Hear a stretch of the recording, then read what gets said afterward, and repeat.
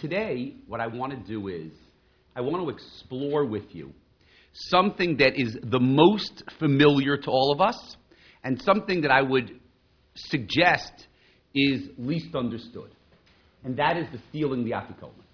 Right? I mean, what seder would be complete without a stealing the Afikoman? You kind of, you know that even in storim in which there's no child, somebody steals the Afikoman. It's almost as if, if you don't steal the Afikoman, it's like you don't eat matzah. It's if you don't fulfill the obligations of the seder if you don't steal the Afikoman. What I want to try to explore with you this afternoon is the source of the tradition of stealing the Afikoman, and the explanation of why it became so popular and why it became so important. And I think we're going to find some things that are going to be very, very surprising. If you asked me and I knew nothing, what was the first source for the stealing the Afikoman, part of me would believe that in the first Pesach in Egypt, they stole the Afikoman, because how can you have a seder without stealing the Afikoman? But we're going to see that that's absolutely not true, and we're going to see a development of a very, very interesting tradition. But just to take one step back, the seder that we observe. First of all, that the seder that's observed in Ashkenazi families is not necessarily the same seder that's observed in Sephardi families, or in Taimani families, or in Western, or in Western Sephardi families. Every tradition has many of their own customs, about which the seder revolves. So therefore, the first important thing to understand about the seder, before we look at the Afikoman, is to understand that the seder is a very wonderful combination of law and custom, of traditions and halacha. And part of figuring out where Afikoman fits is to figure out, is Afikoman part of the law, part of the seder, or is it part of the tradition? Is it a custom, or is it a halacha? Do you have to steal the Afikoman, or is it just kind of a fun thing that we do just because? Right? What is it all about, the stealing the Afikoman? Now, let's start at the beginning. Let's start with the Gemara. The Gemara talks about children and the seder. And let's look at the very first source. I gave you the sources in the original pages of the Gemara and the other sources. I like looking at the pages in their original. Okay? I think it's just nice to look at in the original. So here on the very first page, which is the Gemara in the last perek of Masechet Pesachim, which is the discussion of the seder, the Gemara discusses children at the seder. Everyone who comes in, I have extra handouts here. I don't know if I should leave them in the front or in the back, but I have handouts here for everybody. I am now 4 lines from the bottom of the page of the Gemara. The last word on the 4th line, actually it's a Rashi Tevot, it's an abbreviation, Tanu Rabbanan. We learned, we studied. Hakol chayavim be'arba kosot halalu. Everyone is obligated in the 4 cups of wine. Echad anashim, men, v'echad nashim, women, v'echad tinokot, and children. Now, of those 3, which is surprising? Echad anashim, is it surprising that men are obligated? No, men are obligated, right? Echad nashim, is it surprising that women are obligated in arba kosot? Little bit. Tell me what that means. Why? Be very specific. What laws don't apply to women? What? Time-related laws. Mitzvot asesha zman grama. Is arba kosot zman grama or not? Is it time-related? The answer is yes. So the answer, I would have thought that women should be exempt from arba kosot. They shouldn't have to drink 4 cups of wine because it's time-related, meaning if I drank 4 cups of wine tonight, I wouldn't fulfill the obligation.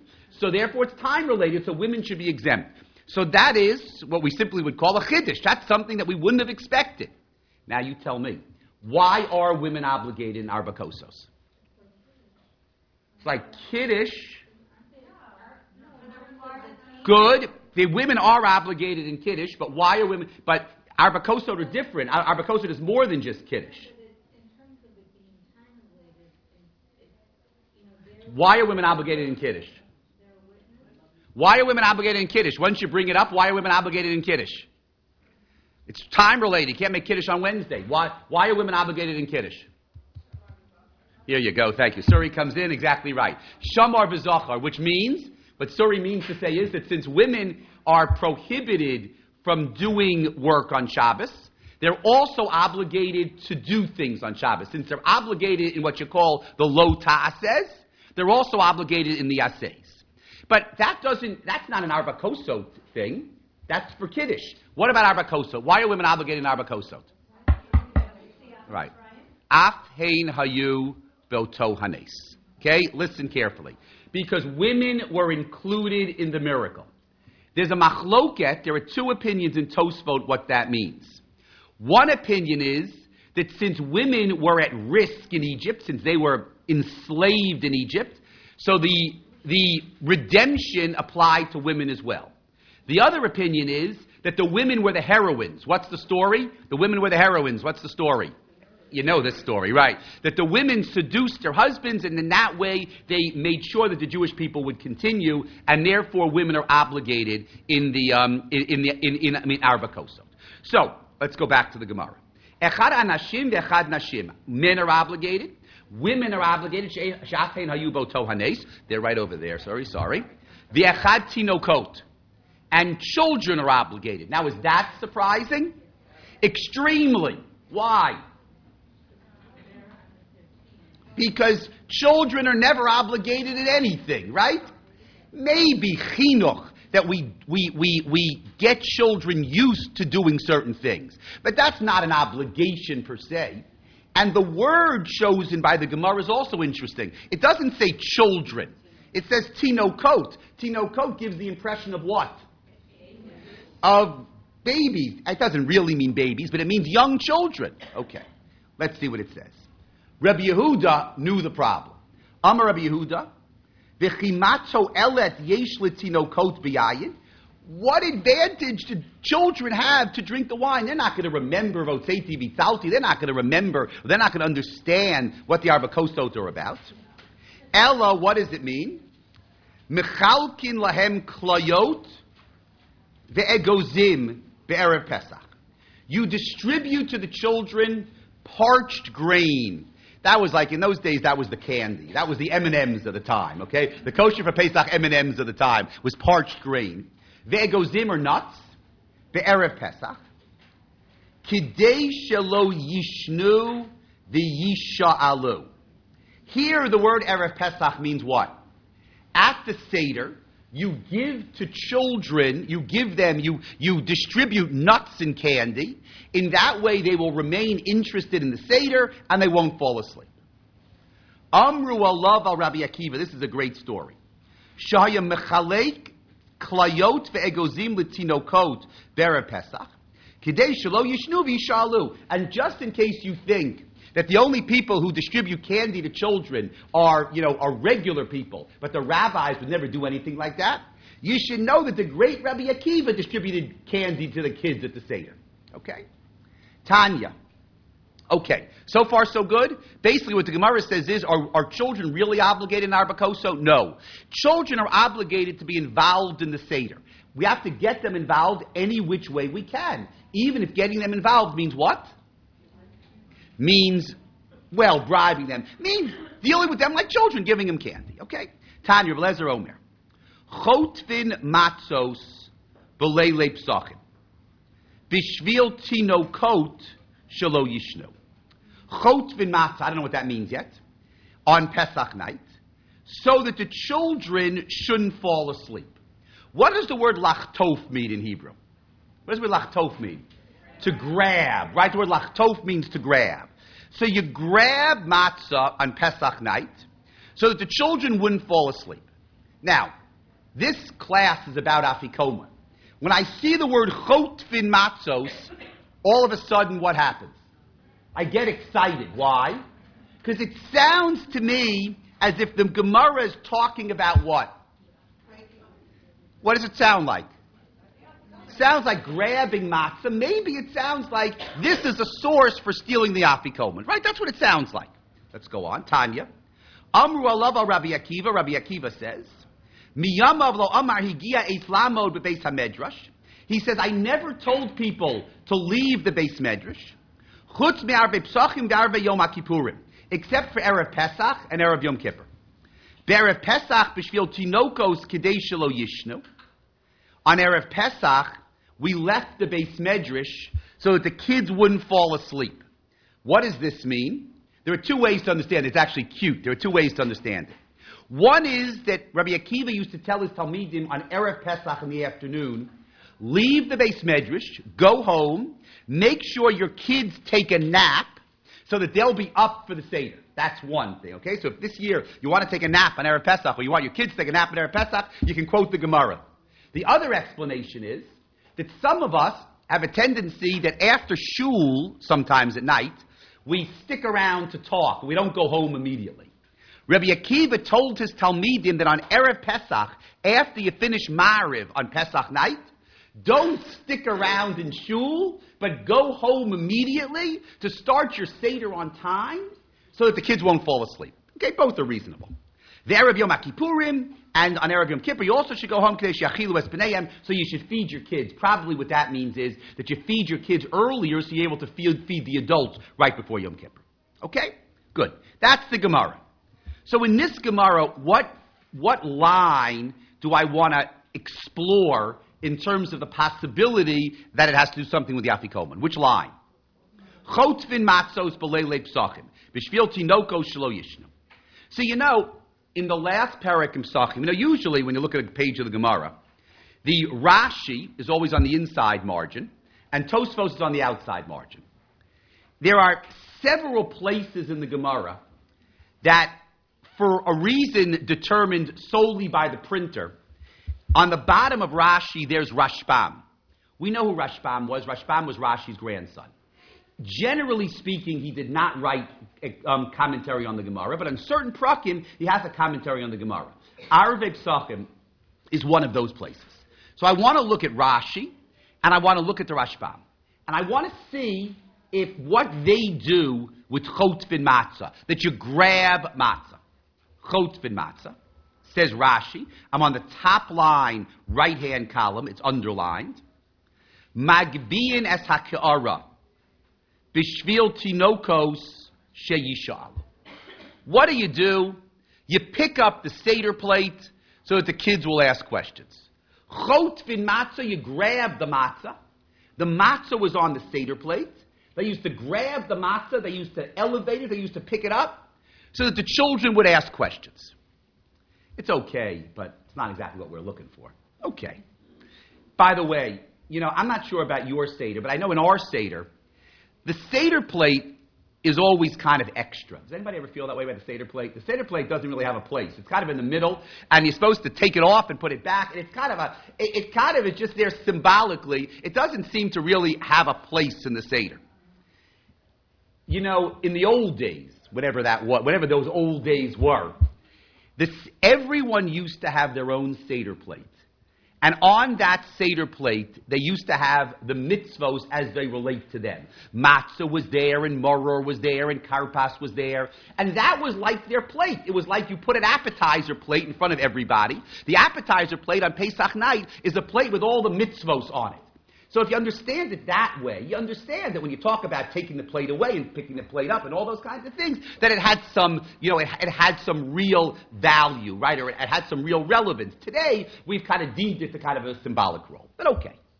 The is de mefarish, some explain like this. Chot fin matzah, what does it mean you grab the matzah? Ochlin maher, you eat quickly at the seder. What do you mean you eat quickly at the seder? Well, you want the kids to stay up to the end of the seder. In order for the kids to stay up at the end of the seder, you eat quickly. What does chotvin matzah have to do with eating quickly? If you eat quickly, you grab the food quickly from the serving plate, right? Chotvin matzah, you grab the food. Okay. Two explanations in Rashi. Either you pick up the seder plate, chotvin matzah, or you grab the food to eat it quickly so the kids won't fall asleep. Both are fine explanations of the Gemara. Neither one has anything to do with the Afikoman, right? Interesting. Why do I say it's interesting? Because this line seems to have been a line that could have been interpreted having to do with the Afikoman. And Rashi almost doesn't take the bait, right? Rashi, does not connect it at all with Afikoman. Let's see what the Rashbam says. The Rashbam says like this, V'li nira. You see where I am? Underlined in the Rashbam, about 15 lines down. V'li nira. Chotvin misalkin es halechem miyad hatinokos shelo yehu yeshenim mitoch ma'achal harbei kederech hatinok achar achilaso. It's not only children. Everybody gets tired when they eat too much. If you let the kids eat too much at the seder, they're going to doze off. What's the way to make sure kids don't doze off? Chotvin matzah. Don't let them eat too much. Hey, that's pretty original, right? I mean, it's not what we want, but it's pretty original. Okay? Aval achshav kishachotvin mehen lo yishnu v'yisha'alu. Right? But now that you grab the food, you don't let them eat too much. They won't doze off and they'll be okay. Kolomar. Lo yishnu. Shelo achlu kidei savan. They won't fall asleep because they're not full. V'yisha'alu, and they'll ask. Kisheyiru hashinuyim shanu osim hekeru litinokos. And they'll ask when they see the differences of the seder. So chotvin matzah. So far I have 3 explanations. All 3 interesting. None what I'm looking for. Number 1 is that you pick up the seder plate. Number 2 is that you eat quickly. Number 3 is that you don't give them, you don't let them fill themselves up so they won't get tired. Yes, sorry. Language in the South and the halakhic is a little bit reading into it. The idea that you make the bread disappear, that you take it away. Yeah, but it's not about Afikoman. It's about something else. You see, well, but that's because the word chotvin means to grab. So they've got to be grabbing something. So either they grab the seder plate. If you want to know, to me, Rashi and the Rashbam are struggling. They're not really sure what it means. They're kind of, they're kind of trying to figure out what you do to keep the kids interested. And they kind of have very original kind of explanation. The idea that you don't fill them up because you doze off if you eat too much food. That's very original. That's a great explanation, right? But not exactly what we want. So where do you go? Rashi and the Rashbam don't do what we want them to do, meaning they don't address the issue we want them to address. So what's the next person you might look at? Who's very important when it comes to the laws of the seder? The Rambam. The Rambam actually, if you turn to the next page, the Rambam spends 2 chapters. Yes. Was the tradition of the Afikoman part of the original seder? That's what you came today to find out. That's what we're going to figure out. I mean, that's really what I wonder. I mean, I was waiting a second to say that, but that's what I wonder. If Rashi and the Rashbam had stealing the Afikoman at their seder, I think I would have expected that to appear in their commentary of this line. Now, that is not a scientific argument, right? Because who knows, and maybe they had Afikoman, but they didn't think that's what this line means. But my gut tells me that if you see the word grab in the Gemara, the first thing, you see the word grab and you see the word kids. You don't have to be very sophisticated to connect those 2 words to Afikoman. The fact that Rashi and the Rashbam choose not to connect those words to Afikoman makes me think, without having absolute proof, that they didn't have the Afikoman because they didn't make connected. And my argument is buttressed by the fact that I think that they struggled to find an explanation for chotvin matzah. The explanation they give for chotvin matzah, any one of the 3 explanations, are not what I would say is an obvious explanation for grabbing the matzah. The idea is you don't give them enough food to eat, that's creative, but it's not the obvious explanation. So I think Afikoman would have been more obvious. The fact that they didn't give you the obvious explanation suggests to me, at this point in our exploration, and that's why explanations are fun, because we'll tweak it as we go on, but at least at this point it suggests to me the Rashi and Rashbam did not know about Afikoman. Yeah. Sorry. Certainly when I was listening to them, it seemed weird that they weren't using Afikoman. When did they live? Rashi lives from 1040 to 1105. The Rashbam is his grandson. He lives at the beginning of the 1100s. And they were French, right. When did they, wasn't there a time where they actually had the meal first and then studied? Yeah. So when are we here? You're right. That was in the time of the Gemara. Okay. It's not, that's the time of the Beis HaMikdash maybe. It's not reflected here. Okay, that's later. Your point is a good point, but it's not related to this. Okay. Next page, the Rambam. The Rambam describes the Seder in great detail. You see Perek Shvi'i in the Rambam here? The paragraph that begins Perek Shvi'i. Do you see bold letter Gimel, about 8 lines down? Everybody see where I am? Gimel. V'tzarich lasot shinui balayla hazeh. You have to do different things on this night. Kidei sheyiru habanim v'yisha'alu. So that the children will see and they'll ask questions. V'yobru, and they'll say, Manishtana halayla zeh mikol halaylot, ad sheyashiv lehem v'yom alehem kach v'kach ira kach v'kach hay. Okay, you have to have differences, so that they'll ask the Manishtana. Good, that we know. V'cheitzad. What do you do to pique their interest?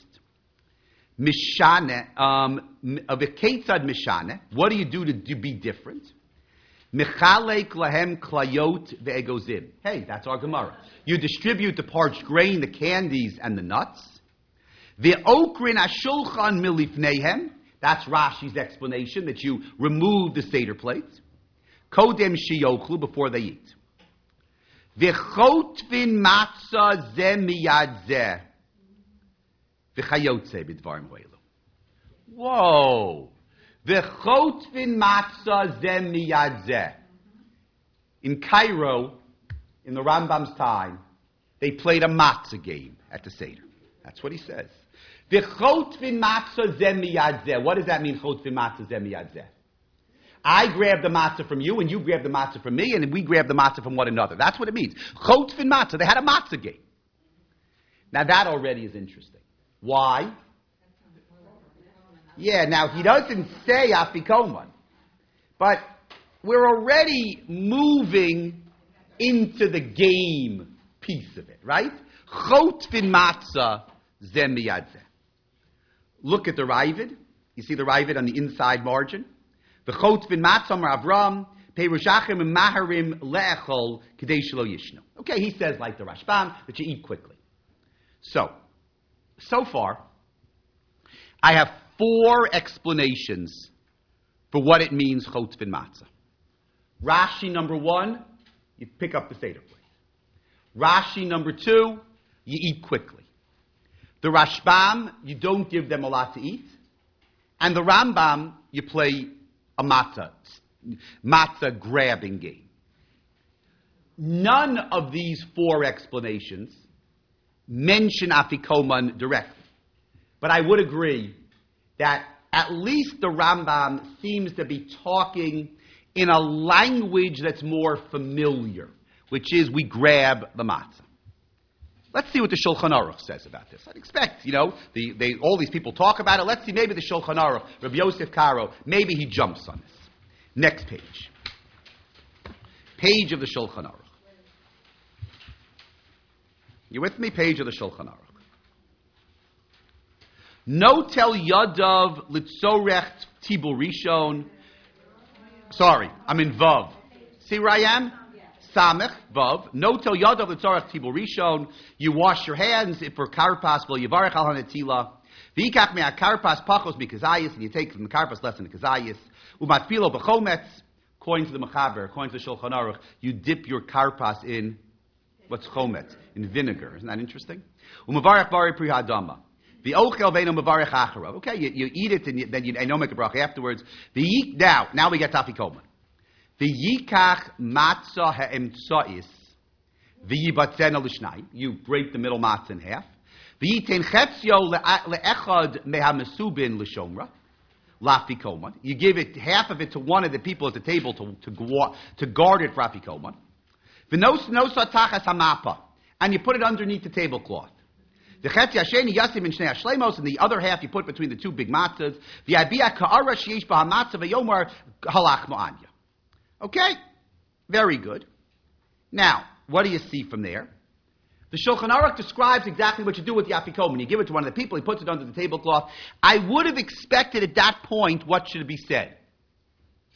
And that matzah that's put underneath the tablecloth, what happens to that matzah? It's stolen, the kids play with it, whatever it is. Complete silence on the part of the Shulchan Aruch, right? Again. We have a Gemara of Chotfin Matzah. A Gemara that I would have thought addresses the question of Afikoman.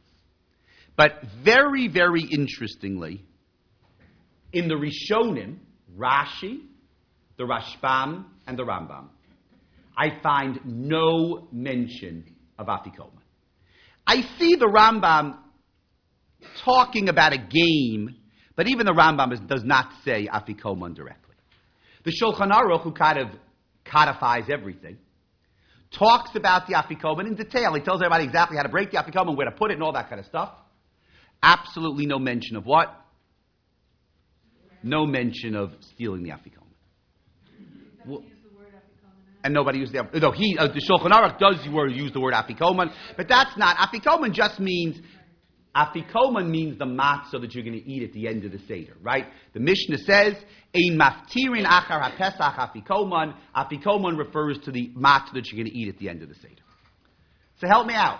Where's Afikoman come from? Where's the stealing Afikoman come from? I'm just wondering, was there ever a connection between Chotfin Matzah and Afikoman before? I mean, I didn't see that. Right? You're saying we have Afikoman, the word Afikoman from the Mishnah. We saw Chotfin Matzah, but I didn't see No, we have not. No, that's what... No, I just mean the dessert. I'm not talking about the stealing or any of that. But there was no connection anyway between eating that matzah. No, but what's interesting is I might have connected Chotfin Matzah to Afikoman, and it's interesting nobody does. I'm saying the Chotfin Matzah was never eaten that later.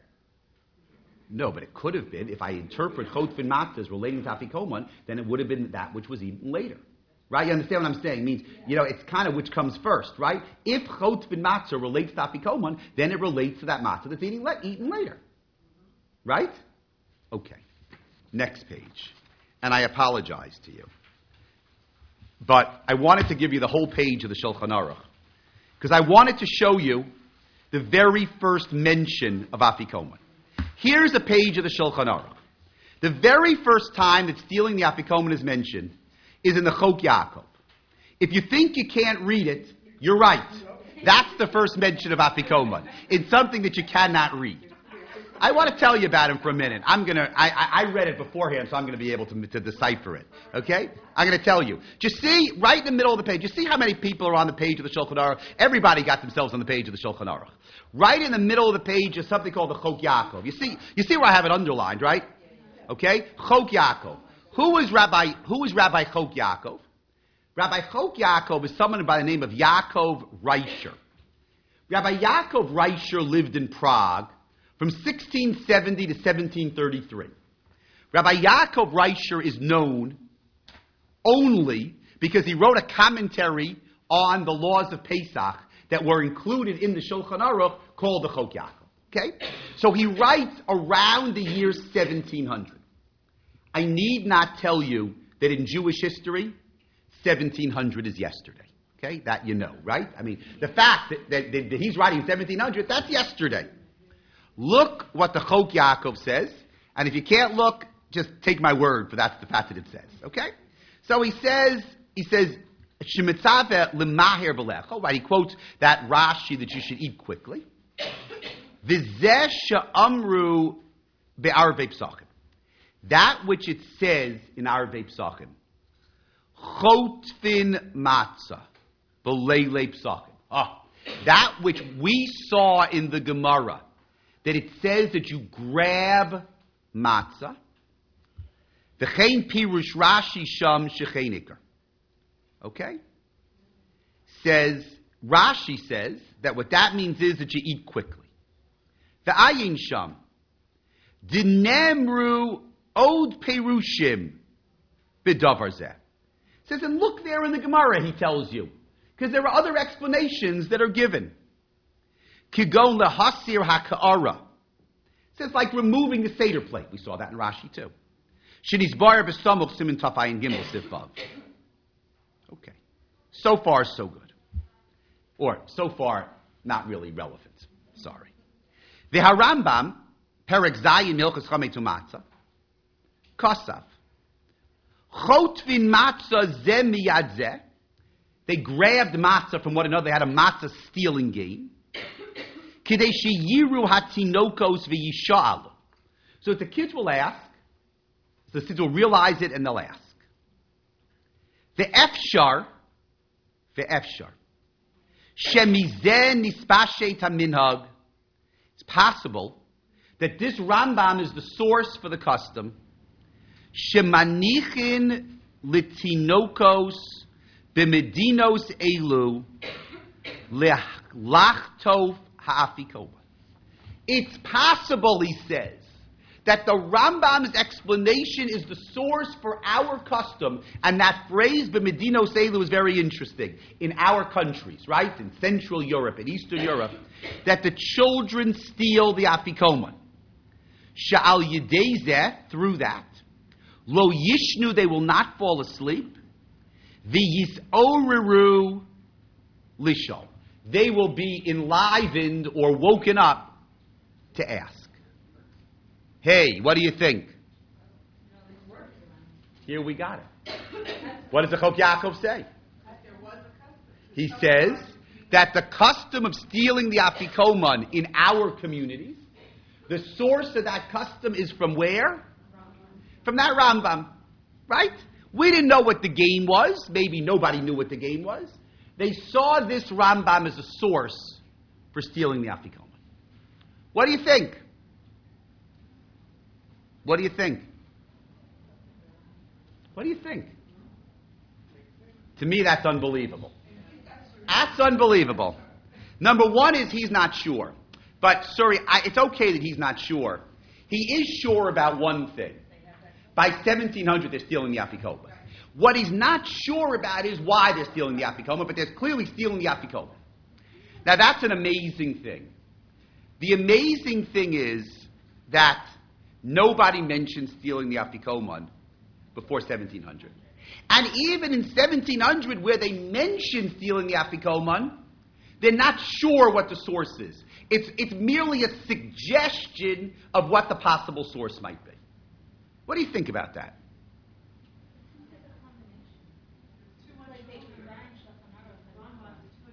Yeah, maybe that's right, but isn't it interesting? It's mostly the Rambam, Chot v'Matzah, yeah?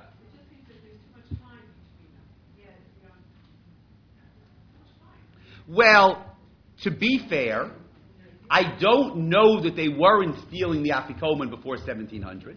I can only prove to you what I have, right? Well, let's look at the next source. I think the next source will maybe shed a little bit of light on this. The Rambam is around the year 1170, the Rambam's writing, okay? But the Rambam's writing on another planet.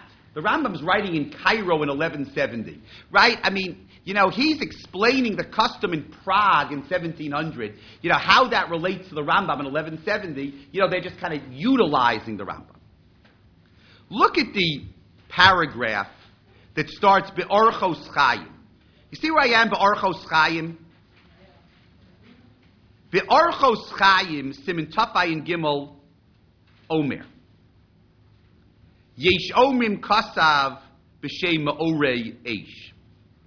The Orchos Chaim was written by someone by the name of Chaim Buchner in Krakow in 1654. I'll only tell you that this book is so obscure that there is not a copy of this book in the JTS library.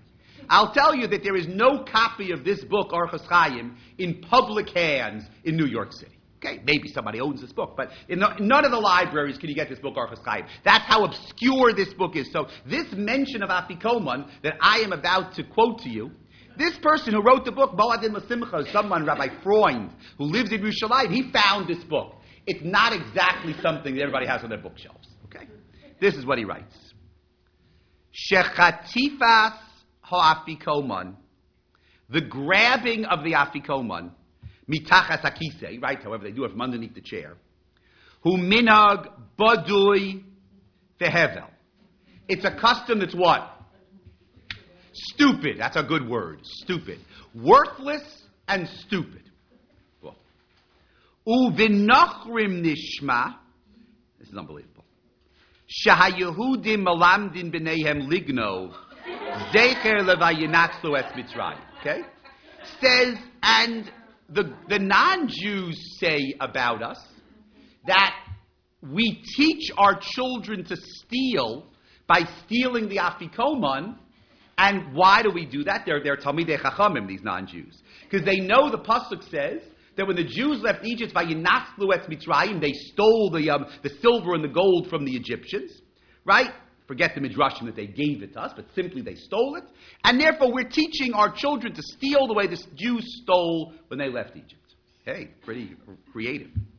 V'al kain, and therefore, Hamoneya b'minhag zeh mishubach. Okay? The person who doesn't steal the Afikoman, they're better. V'huva b'alichos olam, diyesh kehilos me'asfardim shemina gneves Afikoman lo haya noeg b'hem. V'taman kadesh lo yargil hatinok b'gneva. Okay? V'chachkasu bal chavos yair, Yair Chaim Bachrach lives 1638 to 1702. You see this on the side. Besifra Mekor Chaim, Shatinokos Goven Afikom Lechavev HaMitzvos Komakom Yesh Padim Limchos Ulevatel HaMitzvah. What's interesting here is there's opposition. Now, that's interesting, number one, right? The fact that you're teaching your kids to steal. Let me just say this point and I'll take your question. But historically speaking, it's interesting that this opposition to Afikoman is in the same century as the Chok Yaakov's introduction of the custom to steal the Afikoman. Why do I think that's interesting? Because it seems to be that Afikoman became an issue in the 1600s. You know, why would it be the 1600s? It means if it came from the Rambam, they should have had this argument in the 1300s. They didn't have this argument in the 1300s. Makes me think that for some reason, they started stealing the Afikoman in the 1600s. There were some who thought it was a good idea, some who thought it was a bad idea, and they argued about it in the 1600s. Yes? Question. So I don't hear about anything. Oh, so what point?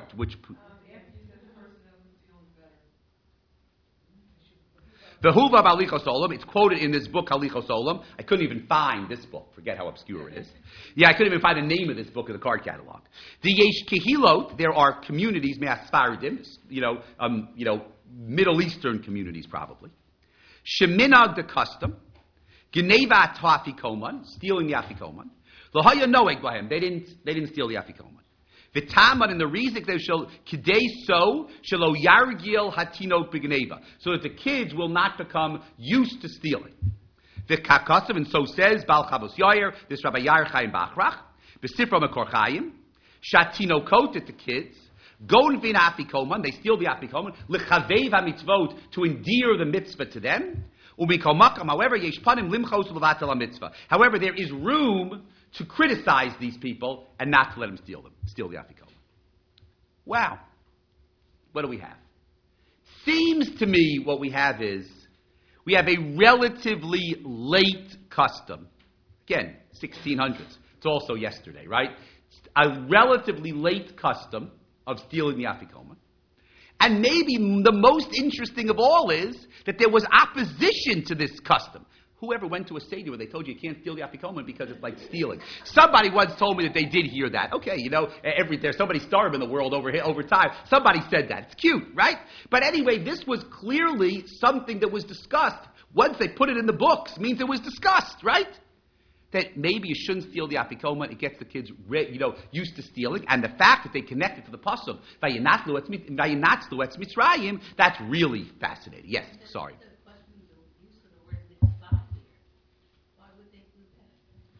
We're l'chavev ha-mitzvah. The mitzvah is the eating of matzah. Yeah, the mitzvah is the eating of matzah. Nobody says stealing the Afikoman is a mitzvah, right? L'chavev ha-mitzvah, so that they will, gain appreciation in matzah.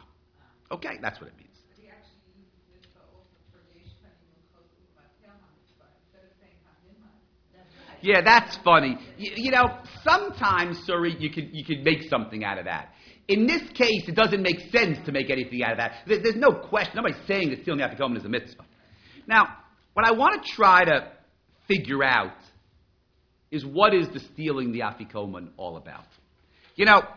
What's interesting is, now that we've seen the sources, I would suggest that the sources do not directly address stealing the Afikoman, right? Chot v'in matzah could have been interpreted stealing the Afikoman. It's not interpreted that way. When the Chok Yaakov says that's what the Rambam means, that's one of those things, when you learn Gemara, sometimes you find a source, and the source actually says what you want it to say, right? From the source, you derive the law. Sometimes when you learn Gemara, you know what you want to find, and therefore you find the source, and because you know what you want it to say, you interpret the source in the way so that it will say what you want it to say. Okay? That's classic Gemara learning. This is an example of that. Meaning, the Chok Yaakov is looking for a source for stealing the Afikoman. He sees a Rambam that is puzzling because they had a game of grabbing matzah. We don't know what it means. Because he's looking for a source for stealing the Afikoman, he hooks stealing the Afikoman onto that Rambam. I think we would all agree that the Rambam, maybe that's what the Rambam means. The Rambam is far from explicit in that. Right? So, 1 second, sorry, I got you 1 second. So therefore, we have a custom that develops late. Why it develops in the 1600s, that's hard to say. But what I want to try to figure out with you is why it develops at all. That's a very interesting question. A custom that is not found in the sources, that develops, let's be honest, around people's seder table, right? That's how it develops. And how does it become popular? Well, what do you mean how does it become popular? The kids come to shul the next morning, and they tell their friends, we stole the Afikoman, so the next night their friends steal the Afikoman. And the parents say, wow, we really got the kids interested because they stole the Afikoman. And, there's small communities, and someone puts it in a book, and the Chok Yaakov puts it on the page of the Shulchan Aruch, and all of a sudden you got yourself a custom. It's a nice custom. And, of course, like in all good Jewish things, as soon as you have yourself a custom, you're going to have opposition to the custom. And therefore you have the tradition. Now, what's interesting is, of course, and you're not surprised to hear, that in this case, sometimes opposition wins. In this case, the custom wins. It's such a nice custom that you're not going to undo the custom because some people didn't, thought that it was a bad custom. This is just a nice custom. Yeah, sorry, sir, you had a question. Yes, I think so, right. Just a question on the vow HaKadosh. You said they're also trying maybe just one copy around and the other one no. What about Yeah, no, Bachrach is famous. Chavos Yoyer you can get, okay? I didn't bother here, but he has it right here, but yes, you can get it, okay? And he does actually say that, okay? Now, but he doesn't, but he's less interesting than Yorchas Chaim, because he doesn't talk about the fact that they're going to get used to stealing and by Yinatzu Es Mitzrayim, so he kind of says it kind of shorthand. Now, let's try to understand what the significance of stealing the Afikoman is. Let's take a step back. Step back from the technical sources, try to understand what the stealing the Afikoman is all about. And to understand what the stealing the Afikoman is all about, I want to look at the structure of the Haggadah for a minute. We do something interesting, at the Seder, a lot of interesting things, in terms of the meal at the Seder. The meal is right in the middle of the Seder, right? That's odd. That's just a funny time to have the meal, right? You're hungry at the beginning. You mentioned before that originally they probably ate at the beginning, but now we eat in the middle. You recite a whole bunch of things, you eat, and then you recite afterwards, right? It's even stranger because the meal actually is bookended by what? By Hallel. Hallel is a prayer, is a tefillah that we say all year long, right? Rosh Chodesh was Sunday, right? You say Hallel all year long. Hallel is one of those things that you don't interrupt. You don't speak in the middle of reciting Hallel. What do we do at the Seder? We eat a meal for hours right in the middle of Hallel. It's a kind of odd thing. Actually, this goes back a long way. The Mishnah has a disagreement between Beis Shammai and Beis Hillel exactly how to divide the Haggadah around the Hallel. Beis Shammai says that before the meal, you just say the first paragraph of Hallel. Then you eat, then you finish the Hallel. Beis Hillel says you say the first two paragraphs of the Hallel before the meal. You eat, then you finish the Hallel. So we say, what are the first two paragraphs? What's the issue here? What is the second paragraph of the Hallel?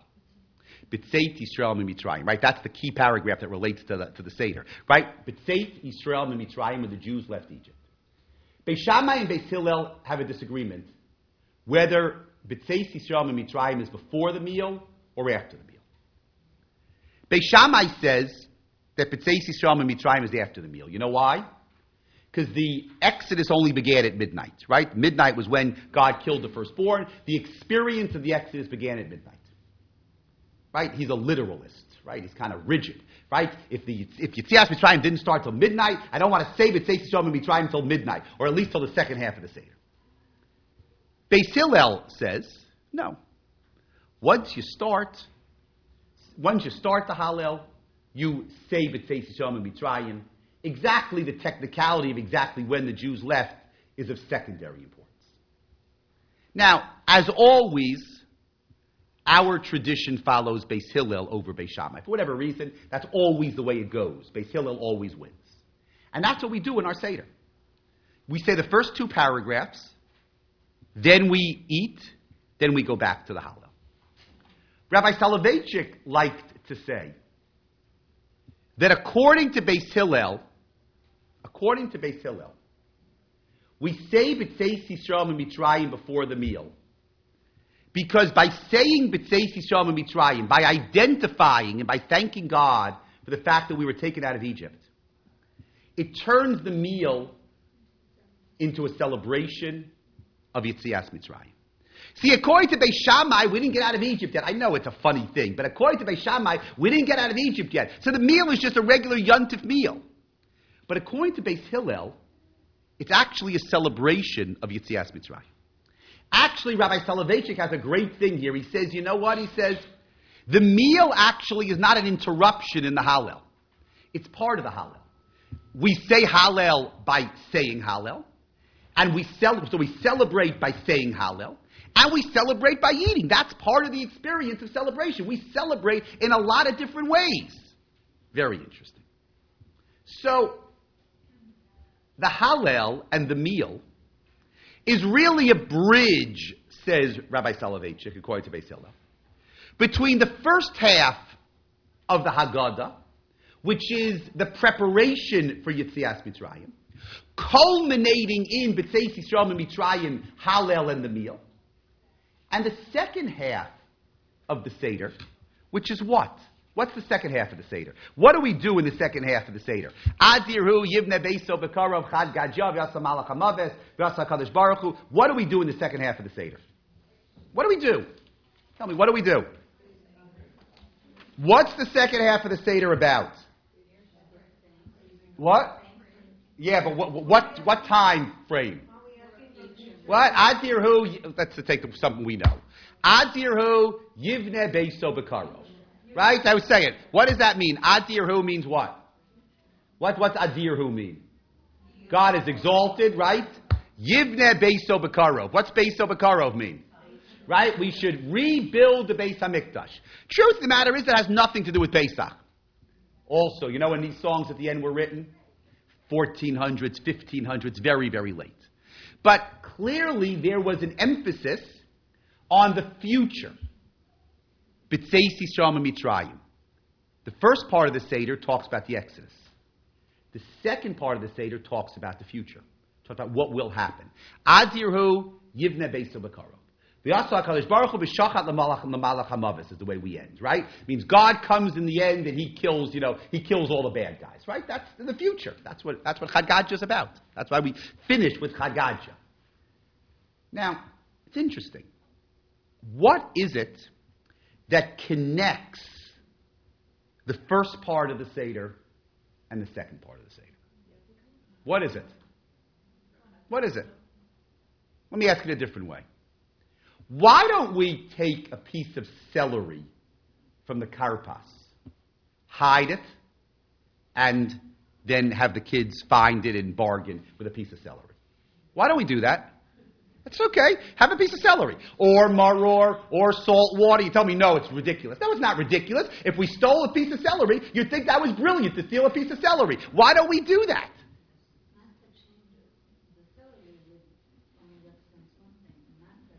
Yeah, say it even better. Good. Yeah, say that right. Good. Good. Good. Right. You're one step ahead of me. Let's take I want to get you in one step. Let's take a preliminary step. If I was to steal the celery, well, what good is the celery after the karpas, right? I mean, the celery has one function at the seder. It's karpas. After karpas is done, what happens? After karpas is done, so it's finished, right? That's the end of the karpas. That's the end of the celery. That's the end of my parsley. Matzah is unique. That's what you said, right? Matzah is unique. Matzah is unique because matzah appears at least at 2 points in the seder. Maybe it appears throughout the seder, but at least it appears at 2 points in the seder. What's the first point matzah appears? At the beginning of the meal. B'tzeis Yisrael Mitzrayim, right? Matzah is what bread? The bread of affliction. Halakhic. It's the bread that we break in half. That's the Afikoman. That's the bread of B'tzeis Yisrael Mitzrayim. It's the bread of freedom, but the bread of freedom that was the bread of affliction. It's the bread of freedom because we didn't have time to let the matzah, to let the bread rise. It was the bread that represented the fact that it was rushed, that it was hurried, that there were problems, right? That's the first matzah. But then there's another matzah. That's the matzah at the end of the meal. The matzah that we call Afikoman. What is that matzah? At the end of the meal, when we're finished eating, we eat an Afikoman. What's that matzah? Yeah, very good. That's ein maftirin achar Pesach Afikoman. That's the last bite that we take of the night. No food, right? No food on Pesach night after the Afikoman. Why not? Because in the time of the Beis HaMikdash, the Korban Pesach was eaten last, and nothing was allowed to be eaten after the Afikoman.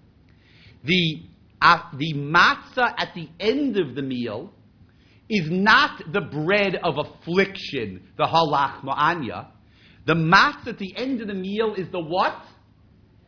The bread of redemption. The bread of the future. That's amazing, right? It's the bread of the future. It's the bread that looks forward to the Korban Pesach, which is the bread of redemption. Which is the bread of what? It's the bread of Azirhu Yivne Beiso B'Karov. That's the bread. That's what we eat at the end of the end of the meal. And you know, I always thought that's a very powerful message, that the matzah of Afikoman is supposed to still be in your teeth all night long. You are allowed to brush your teeth, but you can't eat anything else, right? That matzah is in your teeth all night long. Just like the Korban Pesach, you can imagine. The Korban Pesach was in their teeth all night long. They rushed to eat the Korban Pesach before Chatzos, before midnight, and the taste was in their mouths all night long. Because that's the way they prepared for the future. Now, how do we reflect the fact that matzah changes its nature? Well, you know, that's a very, very interesting symbol. And here we talk about symbols. The matzah is transformed from the bread of affliction to the bread of redemption. In order to highlight that transformation, actually there are two ways to do it. One is to have one piece of matzah that's the bread of affliction, and another piece of matzah that's the bread of redemption. And basically that's what we do. You don't eat the same piece of matzah at the beginning of the meal, at the end of the meal. You have a piece of matzah at the beginning, piece of matzah at the end. Some people have the top two matzahs at the beginning and they hold the bottom matzah for the Afikoman, but it's a different matzah. But you know, if you have a different matzah for the Afikoman, you don't really see the transformation of the matzah. I have a matzah that's bread of affliction, I have a matzah that's bread of redemption. But if what? If I take the very same piece of matzah and I say, this matzah I'm taking at the beginning of the meal, and it's kind of magic in a sense, right? It's magic. that this piece of matzah that I took at the beginning of the meal, which is halakhic matzah, all of a sudden the same piece of matzah becomes what? Becomes Yadihu Yivna Beis HaBakar of matzah. And that's exactly what we do. That's chotvin matzah. That's grabbing the Afikoman. Why do we steal the Afikoman? Well, kids, we're not at the kids yet, okay? I want to know why we do it, then we'll talk about why it's the kids, okay? The reason we do it is because that guarantees the fact that you see a transformation in the matzah itself. Now, before we talk about the kids, I want to show you something that is really unbelievable. Look at the very last page. Our friend, the Chok Yaakov. The Chok Yaakov says, uh-oh, my eyes aren't as good as they were at the beginning. He says, you see the Chok Yaakov, I have it underlined here. V'nahagu lishbor chaticha me'afikoman. There is a custom, he says, to break off a piece of the Afikoman. V'linkov otam, to make a hole in the Afikoman. Okay? V'tolin oto. They used to hang it on the wall next to the table. Okay? Ve'ein bo shash isur mashenok v'nosam biyomtov. And don't worry about the fact you make a hole in it. It's not a prohibition on Yontif. He's worried about a technicality. He's worried about doing malacha on Yontif. But that's not what I'm interested in. What custom, the same Chok Yaakov, what does he say about the Afikoman? What does he say? There was a custom to do what? To hang the Afikoman on the wall. Other sources say that they used to put a piece of the Afikoman in their pocket after the seder. Right? Kind of like Havdalah. Right? What is that all about? Well, whatever, Afikoman time. Whatever. I don't know when they did it. They had it when they went to sleep. When they woke up the next morning, they had a piece of Afikoman in their pocket. I don't know when they put it in. What does that mean? What is that? That's an amazing custom. What's that about? Of course. If the Afikoman is transformation from past halach ma'anya to adirhu yivne beis habakarov, I don't want to stop it at the seder. I want that Afikoman in my pocket. There's a book. One minute. There's a wonderful. Nowadays they found a lot of these minhagim books, and they found recently a minhagim book from Frankfurt, city of Frankfurt in Germany. Germans, and the Germans in this minhag book, and this is important for this year. In this minhag book, they say that the custom in Frankfurt in the 1800s was to take a piece of Afikoman and keep it all year long, and put it in the cholent on Shabbos Hagadol. Put it in the cholent on Shabbos Hagadol, okay? This year, you can't do that, because Shabbos Hagadol is Erev Pesach. So those people who have that custom, who have their Afikoman piece in their drawer, and they want to use it, make sure to put it in the cholent this week, not next week, okay? But that's the point. I mean, that's an amazing point, right? That you actually keep it the whole year. And sorry, that's right. Means if that's the symbol of the future, then why give it up? I'm going to keep it. That's the matzah is the transformation of affliction to future, of bad to good. That represents the fact, that symbolizes the fact that everything's going to be okay. That is an extremely powerful symbol. That's the symbol of the Afikoman, and that's clearly a symbol that these people didn't miss, right? These Germans put it in their cholent on Shabbos Hagadol. They kept it for the entire year.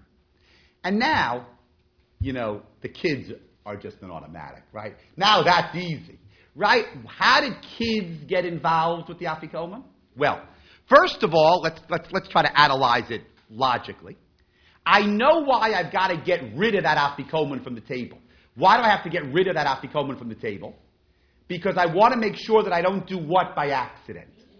Eat it. That's correct. So I have to get rid of that Afikoman, because we all know from the seder, if you left that Afikoman on the table, there is no way it would make it through the meal, right? At some point during the meal, someone would put it in their soup. Somebody would eat that Afikoman, right? So you've got to get rid of the Afikoman. It's got to go somewhere else. Now, once it's got to go somewhere else, then what? The kids are going to find it. Right, and the kids are going to find it. Well, the kids, I would say just a slightly different. I want to include the kids. And I know that people have different customs. In some families, the father hides it and the kids look for it. In some families, the kids hide it and the parents look for it. Everyone has a variation. The poskim don't talk about that. It doesn't make any difference, right? The thing they do talk about is they do, some say that when they hide the Afikoman, make sure they don't hide it near the chametz, so there shouldn't be any chametz on the Afikoman. Okay, that they talk about, yeah. The only point is that it has to come back. Right. How do you need to get it back is what you do. Yeah, no, but the point is that the kids are involved because the Afikoman represents the future, and therefore the kids are the ones who are involved. Now, I think it's a great explanation, and I think it's a wonderful, kind of exploration to Afikoman. You know what I'm kind of stuck with a little bit? It's so good, why did it take to the year 1700? Like, the Jews beforehand weren't sensitive to this? I can't give you a good explanation. It might be that the Jews in Central and Eastern Europe in the 1600s and the 1700s and the 1800s, times of pogroms and of massacres, it might be that the symbol of the future was especially powerful. Now, that's not a fair thing to say, because you can tell me that during the Crusades the Jews didn't need Afikoman, and during the Inquisition the Jews didn't need Afikoman. Yeah, sure they needed it. Probably it has to do with the view of symbols were very powerful in Eastern Europe. It's very hard, the idea of why customs emerged at a certain time is very hard to put your finger on. And what I joked about before is, I'm sure, really right, which is that the reason the custom emerged is because somebody had a very good idea in the community, and they talked about it in shul, and it caught on like wildfire, right? In the end, that's what happens. But you see how powerful this symbol really is. And that's the symbol of the matzah. That's the symbol of the Afikoman. It's the symbol of it's the one thing that connects the first half of the seder to the second half of the seder. And that's really Jewish life, which is the move from halach ma'anya to adirhu yivne beiso b'karov. Now, I think this is fascinating, but it wouldn't be the same without a little bit of a Hasidic twist in all of this. And I want to tell you something that was suggested by the Jikover Rebbe. The Jikover Rebbe was one of the Hasidic masters about 100 years ago. Rabbi Yehoshua Mijikov. And he quotes a medrash. The medrash says that Yaakov stole the brachos from Yitzchak on the night of the Seder. That's what he says. How does he know it? Because the pasuk says that Yitzchak says to Yaakov, Ba achicha b'mirma vayikach birchatecha. Your brother came bimirma. What's it mean, bimirma? Subterfuge means in secret or, slyly, and he stole your bracha. The gematria of the word, here we go, Hasidic, right? The gematria of the word bimirma is 287. The gematria of the word afikoman is 287. Check it, it's right, okay? Says the Jikover like this. He says, you know why the kids steal the Afikoman? The kids steal the Afikoman to remember the fact that Yaakov stole the brachas, right? The Orchos Chaim, he must have been a Litvak, because he didn't like stealing the Afikoman. He thought that taught bad habits. The Jikover thought that's fantastic to steal the Afikoman, because that reminds us of the fact that Yaakov stole the brachas from Yitzchak. What does that mean? You'd think that was a bad thing that Yaakov stole the brachas. He says no. What's the lesson of Jewish history? The lesson of Jewish history is that we don't always know how things are going to turn out. And more often than not, things turn out very much different than we originally envisioned or originally thought. And sometimes you have to do what you need to do to make sure things work out for you. Yaakov Avinu, at least, maybe not in Drisha, but at least in the Jikaver's base medrash, Yaakov Avinu did what he needed to do. And he stole the brachas, and in Jewish history, he was right for stealing the brachas, however you understand that, right? He did ultimately the right thing, and it worked out for him, and everything was okay. And that's what we teach the kids. Steal the Afikoman. Don't steal the Afikoman in a bad way. Steal the Afikoman like Yaakov stole the Afikoman. Steal the Afikoman to understand that you are stealing the Afikoman, taking the Afikoman, is a better word, for the sake of the future of the Jewish people. That's the same idea. And that's what we teach the children. And that's really the symbol of the Afikoman. That the Afikoman becomes the Afikoman, the bread, the same piece of matzah, that's the halach ma'anya piece of matzah, is transformed into the Azirhu Yivne Beiso Bekarov piece of matzah. And that whether or not you're going to put a piece of matzah from last Afikoman into your cholent this Shabbos or not, that symbolism and that idea, I think, is very, very much alive. So, what you have here, just to kind of review, you have a really very interesting custom. You have a custom that is so second nature to all of us, so fundamental to our seder, which is missing from the classical commentaries on the Gemara. It's just not there. But in the last 300-400 years, it really has taken on a life of its own. In a sense, it has a life of its own much bigger than we give it. Now it's a game, but you see that, over the years, it was something that was really very, very significant, and taken very, very seriously. And I think it really is again, whether or not you're going to put it in your cholent, that symbolism really is very, very, very relevant. And I think, a very powerful message on the night of Pesach. So, hope everybody, has a wonderful Pesach, and that hopefully the Afikoman will mean just a little bit more this year. Thanks a lot.